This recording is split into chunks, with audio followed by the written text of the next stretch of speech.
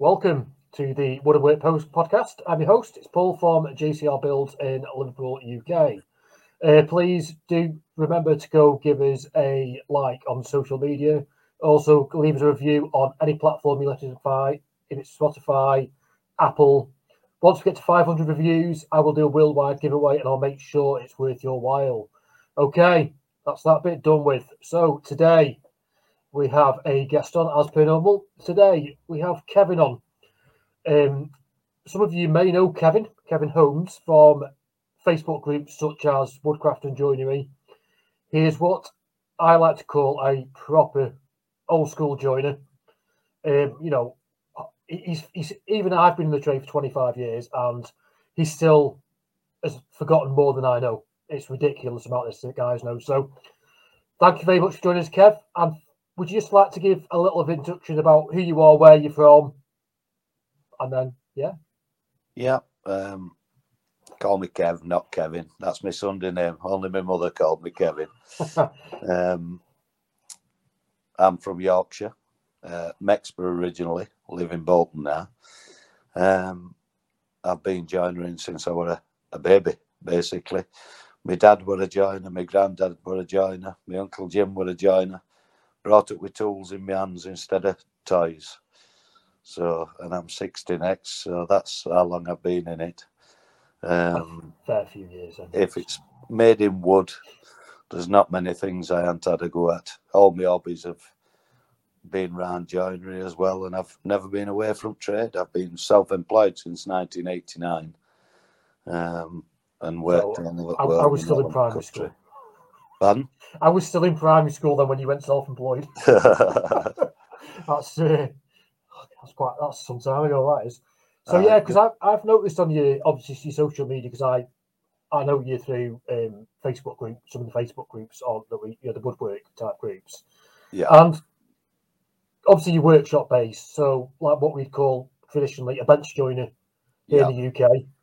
It seems to be a bit of a dying trade in that sense. Yeah.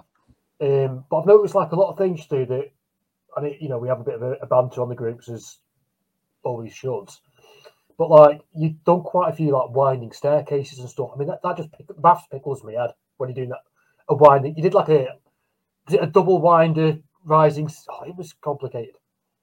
It's I never actually learned to do staircases when I did my apprenticeship. Funnily enough, I made one straight staircase for my apprenticeship, because most of what we did where I did my apprenticeship were furniture.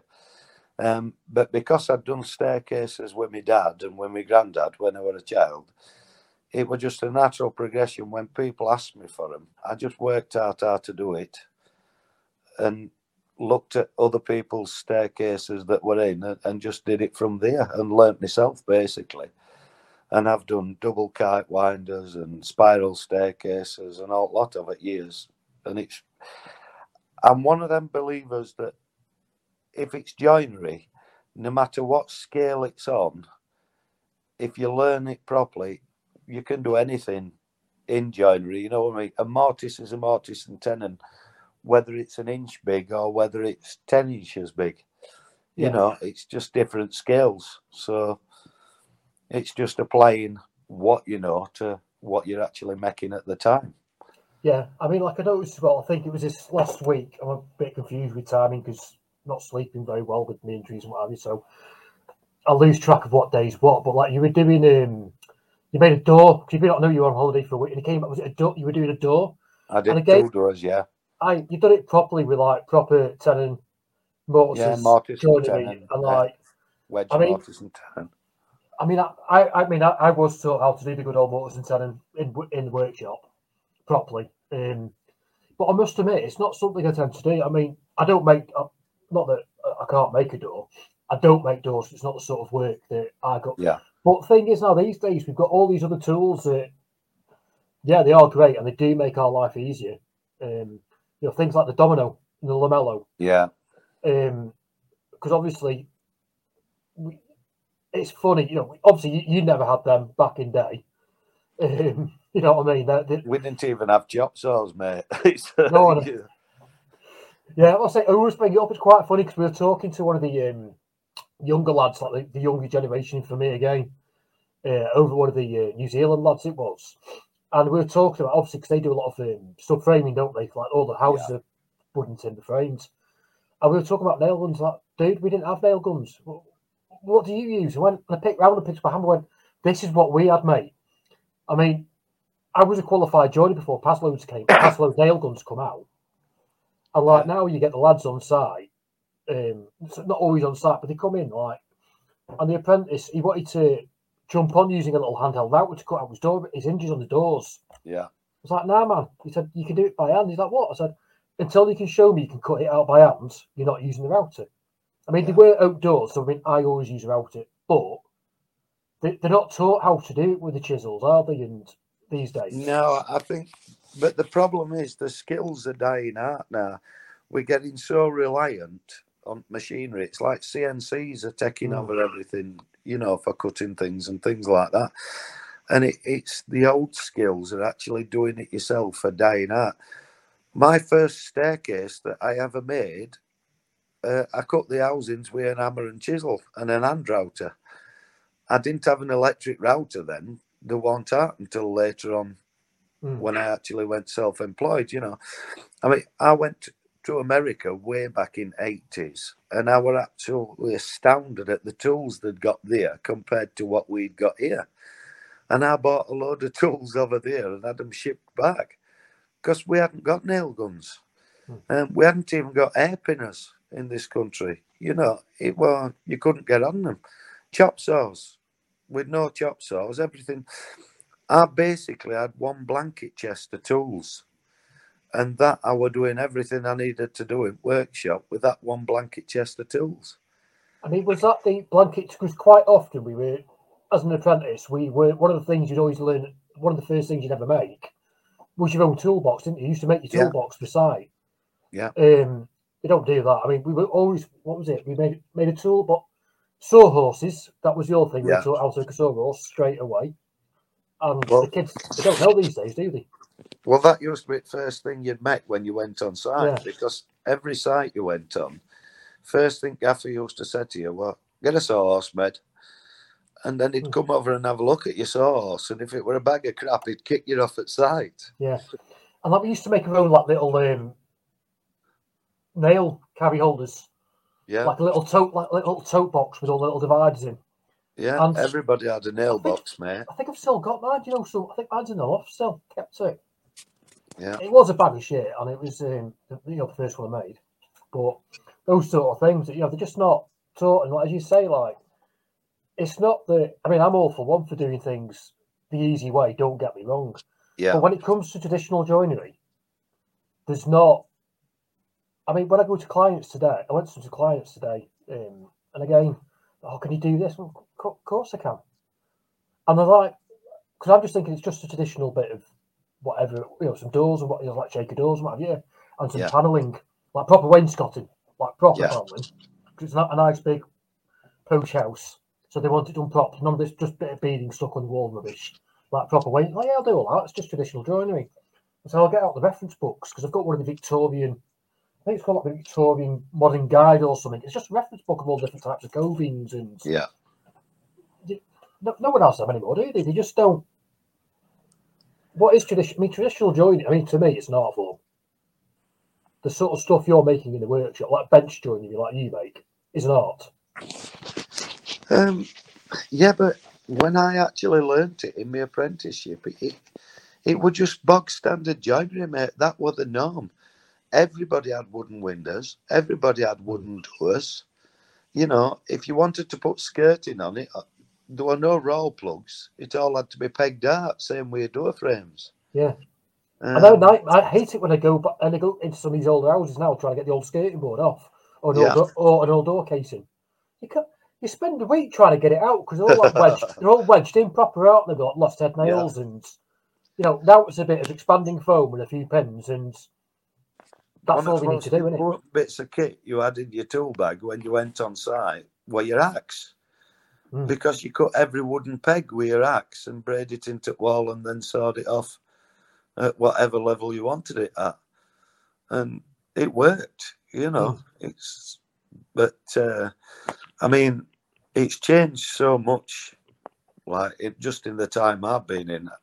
I mean, I remember when Yankee screwdrivers came out. Oh, the Yankee, yeah. Yeah, we were all like, whoa, Yankee screwdrivers, how fast are these? But then when the first rechargeable drills came out and they got the old Makita 9.6s. Yeah, I was going to say they were 8. I thought they were 8. Yeah, they were like the skinny handle ones, weren't they? That skinny handle. Yeah, like a TV, 9.6 long like a batteries, TV remote nice almost, won't it? The batteries. handle. Yeah, but I mean, up to that point, I used to put screws into doors with my brace. I actually had a screwdriver bit that used to fit in my brace and bit. Yeah. And they were all driven in because they were all slot heads. Phillips weren't out then, or Pozzies. Yeah, no, we didn't. I have used brace and bit and obviously Yankees, but that was more when I was saying doing woodwork as a child with like my dad and my granddad. Yeah. Because as you say, so at least my generation, we had the cordlesses on site straight away. Yeah. I've always had cordlesses available.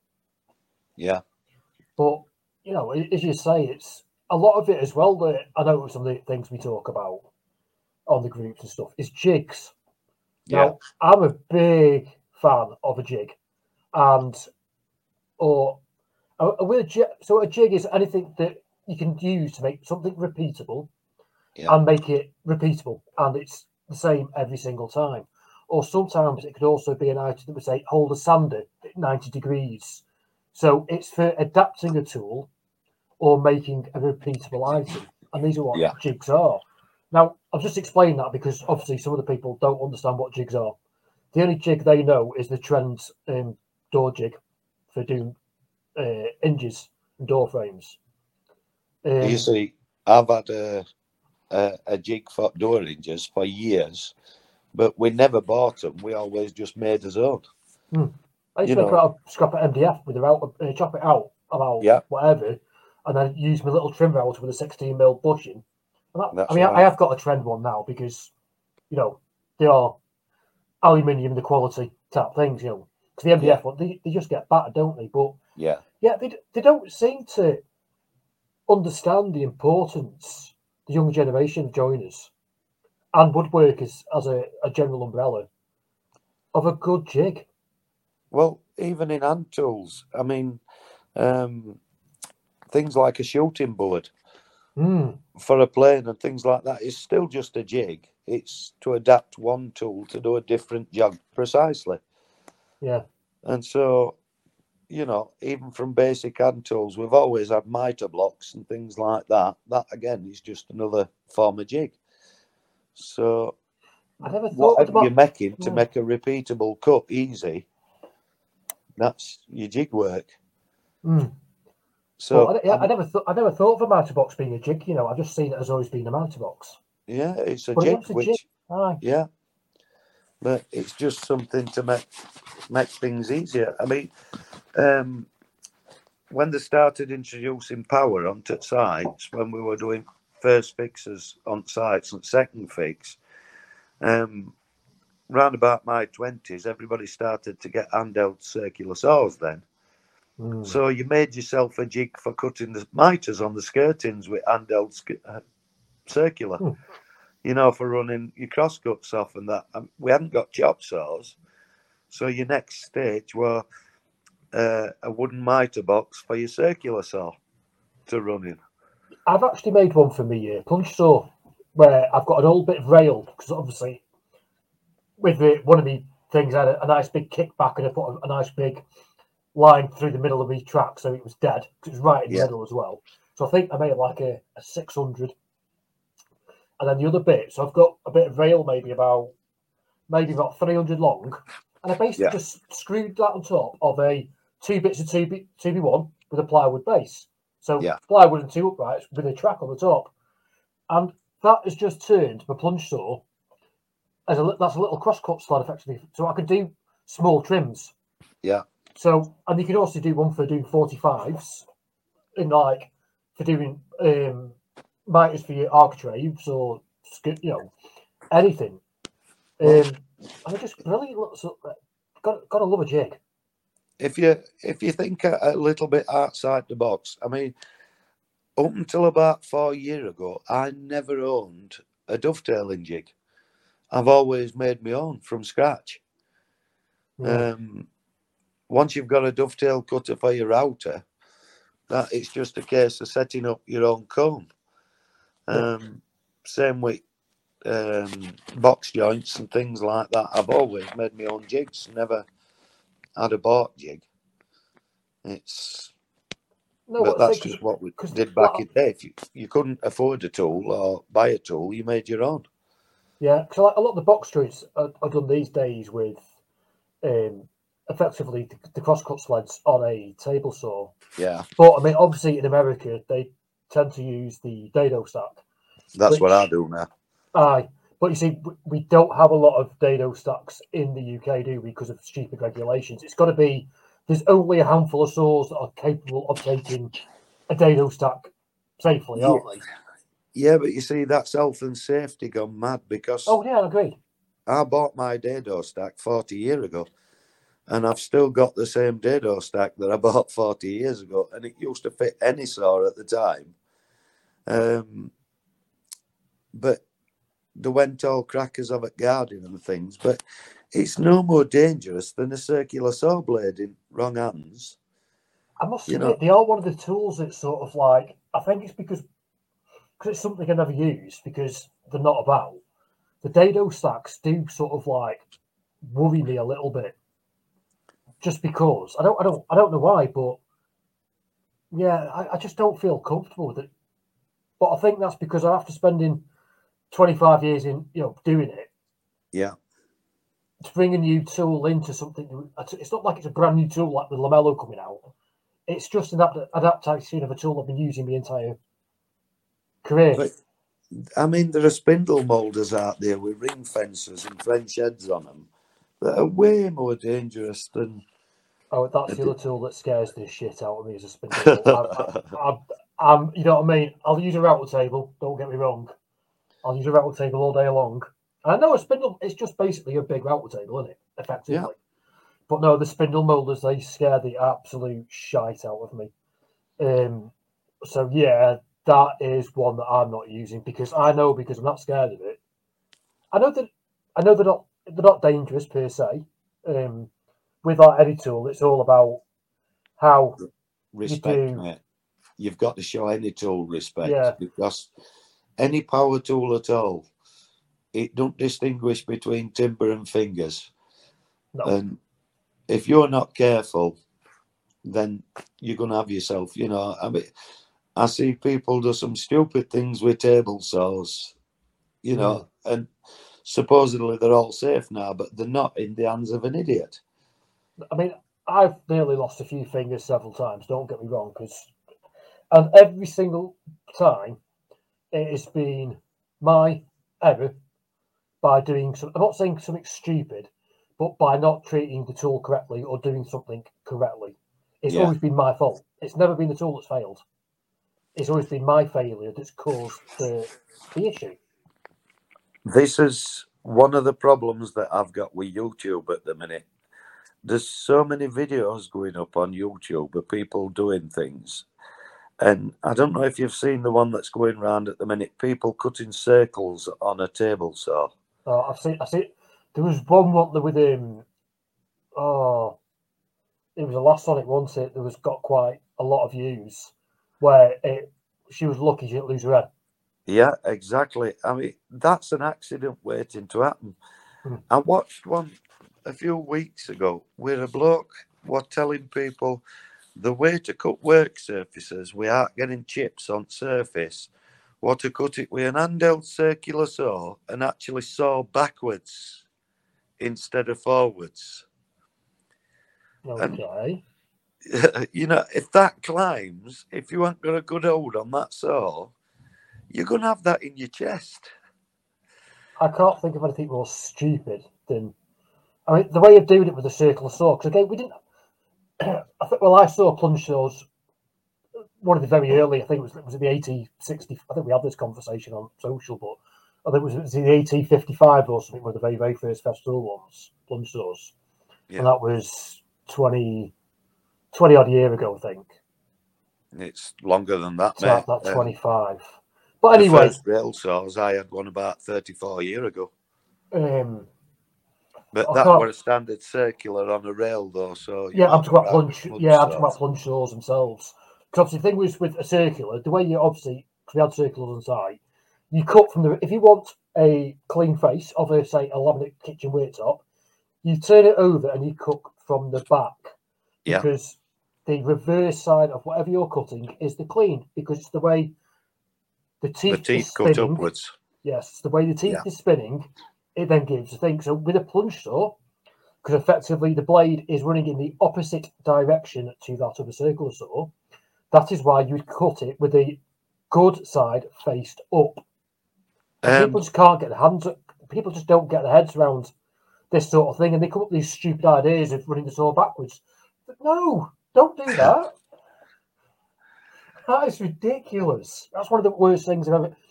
But again, the problem is if it goes to one of these channels where they have a lot of hits and a lot of things, a lot of following. And if they say it, someone's going to believe them. Yeah, they're going A to take lot it of as people believe gospel. them because it's one of the. I'm not going to use any names because obviously I don't want to badmouth any of any YouTubers type thing because of libel and all that. But if someone really famous said, "Oh, do this," with they've got like 1 million followers, well, they're going to do it thinking that's right. And it's Exactly. like, no, that's dangerous. That's wrong. Yeah. I mean, and then us little guys that only got a couple of thousand subscribers, you don't know what you're talking about. Well, no, I've got 25-year. I mean, it's nothing compared to you, your expertise, within the joinery field. But people say, "Oh, you're talking rubbish." Like, no, I've got 25 years experience, pal. I'm not always right. Don't get me wrong, but I know about a lot of things. Yeah. I mean, a good example was the old linseed oil rags, how Yeah. they can self-combust. And people saying, "Oh, you're talking rubbish," because I've always said on day one since all my videos, because I've been doing it for only doing it for just over a year now. Always dry your rags out properly, or give them a good soaking or whatever, because linseed will self-combust. Oh, it won't do. I'm like, so all those painters' vans that you see, or joinery vans you see on the side of the road burning out when they go to work in the morning, that's because they've left rags in the back of the van, all scrumpled up. And it was only when Bob and Roth recently did a video, so he took about, I don't know if you've seen the video, it's a really good video actually. I'll leave a link in the description down below so everyone else can go and give that a watch at a later time. But basically, he did like 4 different finishes. Then he took some that were really scrumpled up with a load of waste and some just on the road. And he had like a grid of. And every single linseed based product that he tried and every scenario eventually caught fire. Yeah. Every single one. And it was because he did this video, because I think it was Boston Lighthouse. They caught it on film. So they were obviously in Boston. And he put some rags in his bin, not thinking. Didn't put the bin out to thingy. And his CCTV caught the shop fire, which luckily alerted someone. So they got the shop out before it was, obliterated. Yeah. But people, because it isn't one of the big followers, they've got a big following. Sorry, they don't listen. They just made that. You know what I mean? It's they naturally presume that the people with the big followings are the people with the knowledge, and it don't always work that way. No, because a lot of them, I no disrespect to a lot of the people, because again, you don't have to have 20 years experience to know what you're doing or be able to create good pieces of work. Yeah. Because there's some people out there that create some amazing pieces with only a handful of years worth of work. So it's not that they don't know what they're talking about. They just haven't got. I mean, some of the stuff I don't know half the stuff because obviously it's all about how you're taught as well, isn't it, and what you're brought up with throughout your trade. And we see things differently, don't we? So if we're given a problem, say with the staircase again, we're going to approach that totally differently, aren't we? Because, I mean, I just go to Starbucks and order one, do you know what I mean? Yeah, well, I mean, I recently had a lad ring me up and say, "What software do I use to work out my staircases?" And it's like, what? Yeah, what do you mean software? well, what computer program do you use to work out your staircases? Well, I use a pencil and paper, mate, and add it up. It's I couldn't use software for life of me to work out a staircase. No, but say even with this, so it was interesting because I just missed the start. Excuse me, nearly missed the start of this little call, Evan, because I'd sent Kev the link a bit early, so I was actually on SketchUp doing a quick drawing, and I can do drawings quite well for like giving clients a perception of what, say, like a media wall or built-in wardrobes would look like. Yeah. But do you know when it actually comes to working out the cut list for the thing? I don't use the extension on SketchUp. I get out a bit of pen and paper and I work it all out on paper. So I have like stacks of paper, and every client has their own folder. So I keep all the workings out and all the sketches. Because I always do a little bit of a sketch while I'm at the clients. Oh, this sort of thing you want. I mean, it looks like a 2-year-old's done it. Don't get me wrong. And that's why I have to do the computer version so they can see they envisage what it looks like as a finished item. But I don't think you can beat pen and paper for workings out and doing your drawings. I think experience is down to a lot of it, and all though, because people have said to me in the past, where do you get your plans from for your furniture? And I've never ever used a plan for my furniture in my life. I work out my outside sizes, and I know in my own head how it all goes together because I've made so much of it. So most of the time, I don't even have to think about it before I start anything. It's just, well, that's that joint, I'm using that joint there. So already what it is you need to do. We aren't actually drawing any plans or planning anything out. If I've got outside sizes, that's all I need basically, and a vision of what I want at the end. Yeah, because I've just started doing like a little mud bench for a client, and I've got some of the bits all done. And as you say, I had a very rough sketch, and it was a very rough sketch. Yeah. And then all to work out was how big the seating size was, so I can work out how got some 2 little drop down doors for shoes in it. So I had to work out that. So I just wrote, well, I know that the outside plan's going to be 54 because I'm doing like a big chunky outside, and then I know that's going to be this. So that leaves me like 976, and then I cut down all the sheet material from numbers in my head. Yeah. Because I know exactly how I'm going to join it. I mean, I am going to use the lamello, don't get me wrong, for just ease of use, because it means I can have everything painted in, and then I'll take it to site and go click, click, clop, clip, and it's in place and it's strong. And that's what the lamello excels at. Is that sort of that type of fitted furniture. But yeah, I don't. But then it's actually obviously being a totally different generation to the younger ones, because obviously they brought up a lot more on computer software and computers to what we were, for sure. Yeah. So I mean, even though I do use SketchUp and I use several different programs for with 3D printing and CNCing and all that, I have a right struggle I do trying to work it out. I mean, I'll spend hours trying to work out how to print something simple, just to get like a simple file. And all it is, I just need to do a click, click, and then it would have been done. Yeah. So maybe it's just the fact of it, generation. Because I mean, obviously, you didn't have internet back when you were doing your apprenticeship. You know what I mean? I didn't either. Did I? Yes, I did actually. We had dial-up. We had the beep beep boop dial-up internet that took about 3 weeks to connect. Then all you got was about 30 pop-ups with the birds with the tits out. But yeah, we didn't have.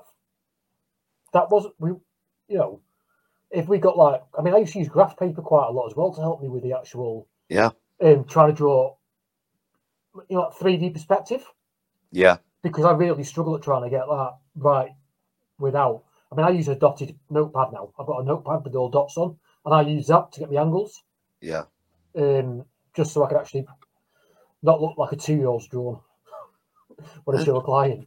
I think in every generation, though, it moves on. It's like I were quite lucky that I learned feet and inches as well as metric. So I work in both. Yeah, but that was just transitioning over when I started learning woodwork. So it's very easy for me to work from both things. The next generation then have gone learning woodwork, but also learning computers. So it's very easy for them to work over onto CNCs and things. Yeah. People keep saying to me, get a CNC, get a CNC. I just don't think in that way that computers are. The last laptop I had hit the wall at great speed because I got so frustrated with it.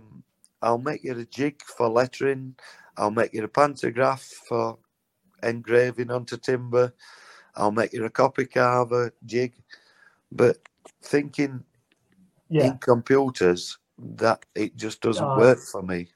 I mean, I was brought up very much on metric for sure, but because when I was doing the apprenticeship, I was taught by proper old school joiners, so of course they're all feet and inches still.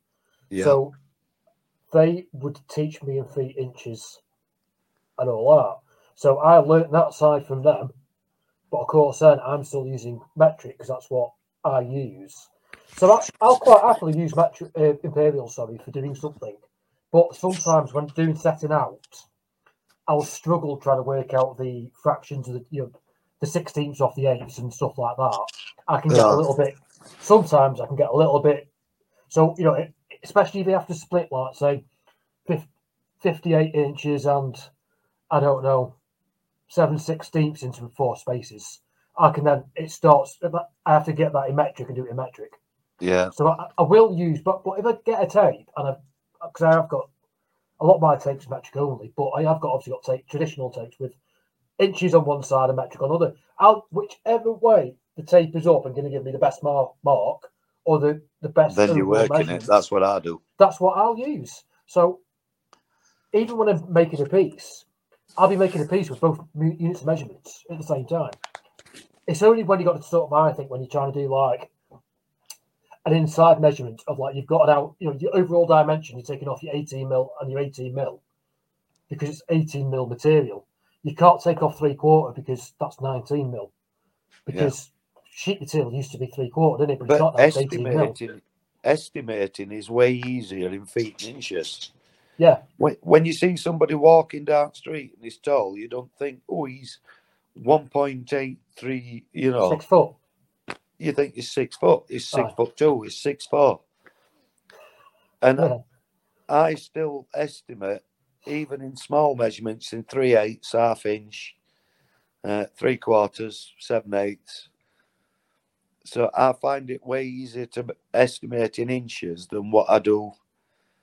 I do a bit of both. If it's sort of like, as you say, if it's someone, I'd guess height of a person in feet and inches. I wouldn't go metric heavy. Yeah.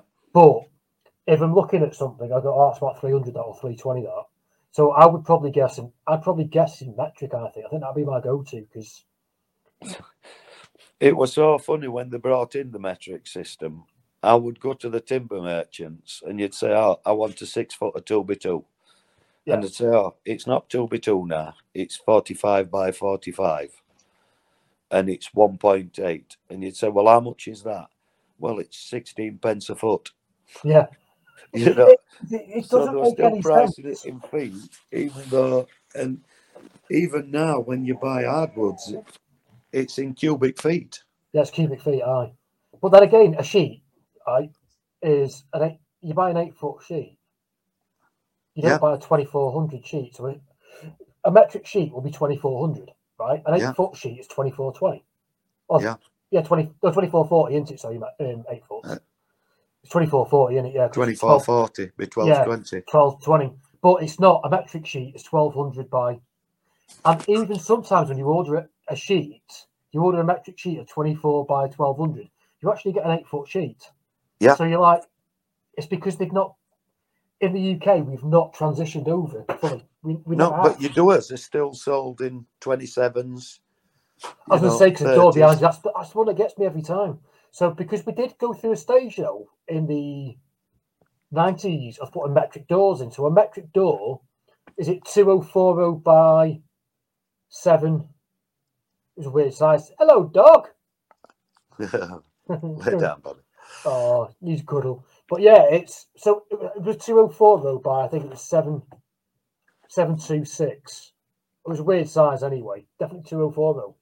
Whereas they got scrapped all electric doors dead quickly, and we're back to imperial doors. Now they do say it's a 6626 and it's a 762 door by 1981. No. All they've done is transferred the imperial measurements over.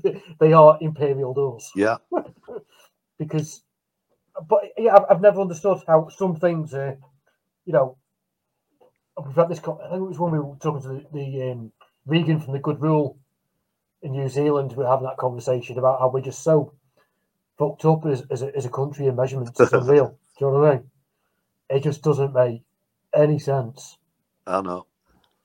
But yeah, it's interesting because, well, because you say go back to the traditional joinery, like, because obviously windows used to be very much wooden. They're not anymore generally. They tend to be UPVC. Yeah. And of course, we had Brain Fizz on as well, who specialises in like sash windows restoration. Yeah. Because obviously, sash window is something. It's a lot more complicated because of the pulley mechanism and the weighting mechanism than a normal window. But they've become very much, because of the way joinery is changing, they've become very much a specialisation within themselves, haven't they now? Yeah, but I mean, the only time I'm making wooden windows now, most of the time, is for listed buildings. But back in the day, when I first went self-employed, that's what I went self-employed doing, making wooden window frames and door frames from my own garage. Because there were, a big calling for it at the time. Well, wood doesn't last very long as a window. Well, they do. Hardwoods do the easy. But as you say, because Brain Fizz was saying as well, because a lot of his work is graded in listed buildings, because obviously you then having to use like for like, innit? Yeah. But yeah, it's just, I mean, making a window and making doors, and it's such an art form with the beading and the joins. But it's not. That's what I class as basic joinery. It's weird. But again, maybe that's the generation thing, because obviously, I don't know. I've made plenty of doors over years, like proper hardwood oak doors and all that. Yeah.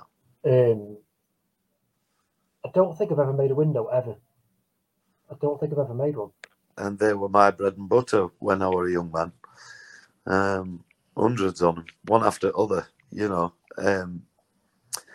But, I mean, it's like I've had a few other joiners into workshop lately. One of them had just done 3 years at college learning bench joinery. And the first thing he said to me was, before we start, because he came to me to learn staircases, he says, can you learn me how to sharpen my chisels? You what? Yeah, exactly. And I said, what do you mean, learn to sharpen your chisels? He's done 3 years at college and nobody's ever taught him how to sharpen his chisels.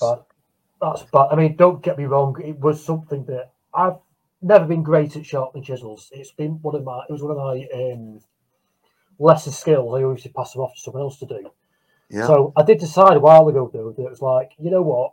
It's one of these things. I need to learn how to do it properly, because it is a skill that you need 100% as a joiner. Yeah. So I've got a set of Norex, a set of Backos, and a set of marbles, the proper Sheffield steel ones. And I bought some new Japanese waterstones, and I hand ground all 3 sets of chisels back. It took me 4 days. Yeah. So I actually ground them back first by hand, and then I gave them and then I polished them all up and gave them a secondary bevel. I did all that with Japanese waterstones by hand. My arms and back and neck were hanging off. It took me 4 days to do 3 sets. But the thing is, now I can happily say I can sharpen a chisel properly. Yeah. But I mean, back in the day, we didn't even use like an owning guide or anything like that. No. You were just taught to sharpen them properly from off. And it's something you learn through doing, because you were doing it every other day, on your chisels that you used a lot. I mean, I have an 1.25 inch chisel, which were always my inch chisel when you went on site. It's down to about 1.5 inches long. That's on some ground. That's on some ground. That's got to be Sheffield steel, that one for sure. There's no other way that's going to be one of the newer type chisels because it is an old marbles. It's yeah, had a lot of use, mate. But that's crazy. It's just one of the. It's like handsaws. The handsaws we had, you had to sharpen every fortnight. You had to set the teeth, didn't you? It was everything. Yeah. But when you get good at it, when you're doing it once a fortnight or once a week, it takes 15 minutes. I was shown how to set a saw once. It's not something I've ever done because it's not the sort of saws I use, so I've never had the need. But yeah, it's because obviously one of the joiners that was teaching me was still had his proper, his old school tool, so to speak. So that's what he did. So he showed me because obviously that's how, that's what you do, isn't it? It was part of your sort of like weekly maintenance, wasn't it? Yeah. Sharpening your chisels. But I mean, I must admit though, every time now I need to use a chisel for a bit of work, I grab out the Waterstone, give it a quick tickle every single time. It takes seconds. And Exactly. And they're nice and sharp. They're like proper going to take your fingers off. Sharp. That's the thing. Stay on top on them. Keep them sharp all the time. If you learn spend 4 days like I did, do the whole set. Well, if you learn them, I understand that you can't always do that when you're on site. There's times when you hit nails, you hit pins, you'll chip your chisels. Oh no, yeah. Then it's just, I've got an electric Waterstone in workshop that I'll use for that. But it never gets used now because I'm at workshop all the time, so it's always clean timber I'm working on. Yeah. I mean, I would get like a Tormac or a record one myself now if I needed one. But at the time, because I very nearly bought one because I had 3 sets of chisels, but I thought no, because like when I teach the apprentice when he's not qualified, but I say when he used to come, I made him chop out a hinge by hand rather than using the router first. And I thought I've got to lead by example here because if he came to me, I'd make him do it by hand. Yeah. So I need to do what I preach. So that's why I did it, because I can't tell someone to do it the proper old fashioned, do it by hand, and then I wouldn't do that myself. This is another one that it winds me up a lot actually on internet at minute. There's all these sharpening videos out there, and there's some fantastic sharpening videos, don't get me wrong, but they're all using like 8,000 grit Waterstones and 12,000 grit. And for general joinery, you don't need to go any deeper than 1,000 grit. I've got a double-sided Waterstone. Yeah. I can't remember what I've got 2 Waterstones actually, to be honest. But yeah, that stuff is for your super fine, like intricate, like really intricate stuff, isn't it? Not your cutting out with 10 and mortise or basic joinery. 1,000 grit is more than enough. You know, as long as you've got your nice sharp primary, good primary, and a nice sharp secondary bevel. That's all you need, isn't it?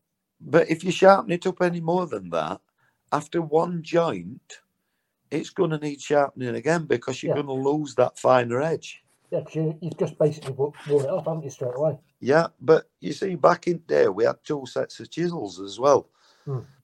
You had one set that were for softwoods, ground to about 25, and one set that were for hardwoods, ground to 30 degrees. That's what I've got the backhoes for site work, so to speak. So if I'm doing something, it doesn't matter. Well, and the marples there for site as well. But the backhoes for more of that rough stuff. Marples are for like doing doors and stuff, and then the Norex stay in the workshop. Yeah. Because you got to look after your tools, haven't you, as well?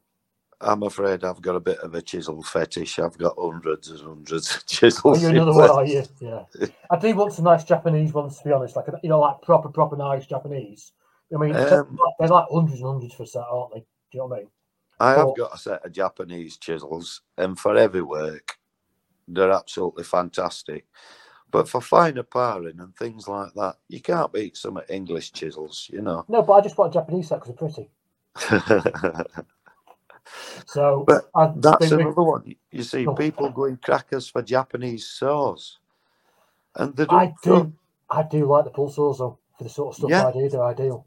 They're great, but they're not very good on a lot of English hardwoods.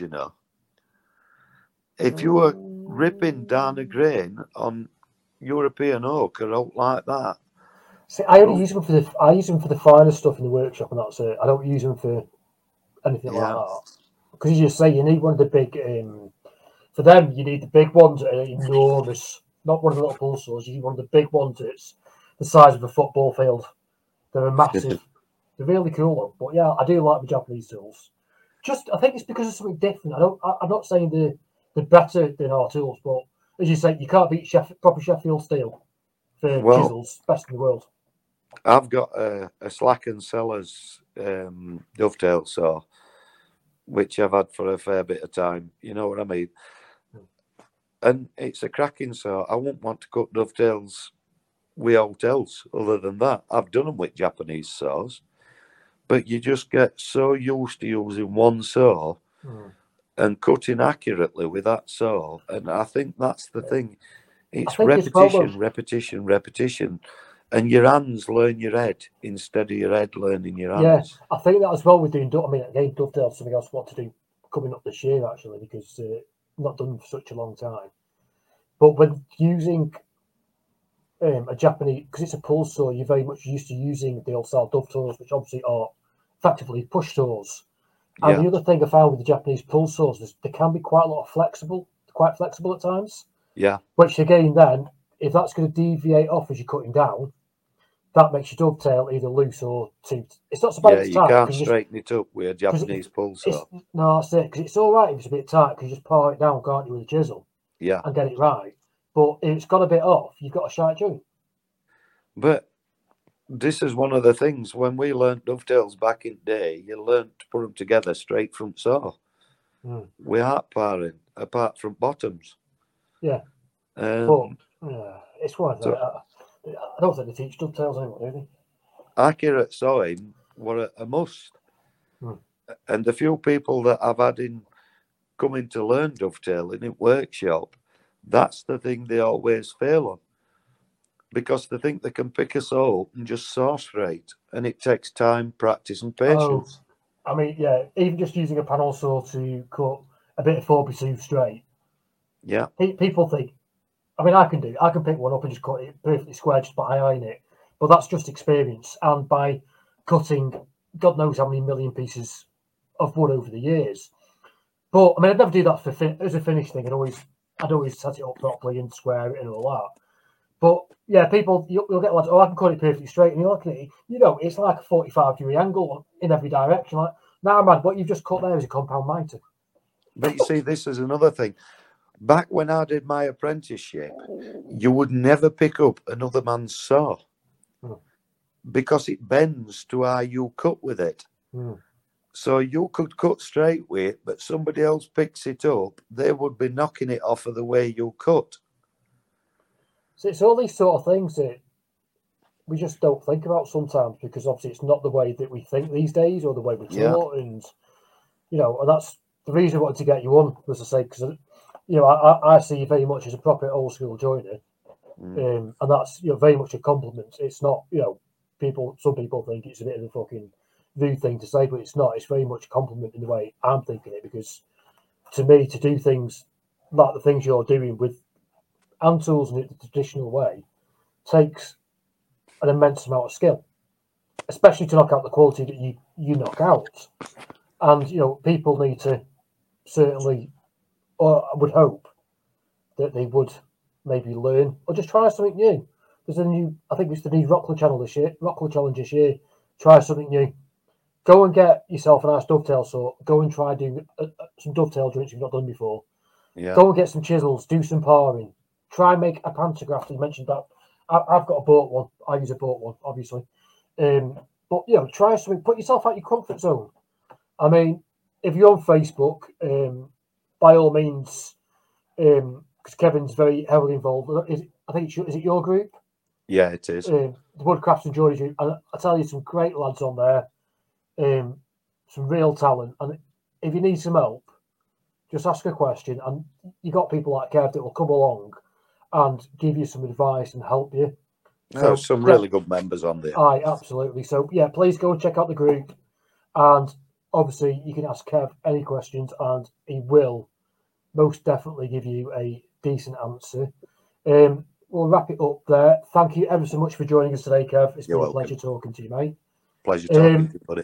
All right, okay, everyone. As normal, new episode every single Saturday, 9 a.m. GMT time. Please leave us a review, and we shall catch you next time. Thank you.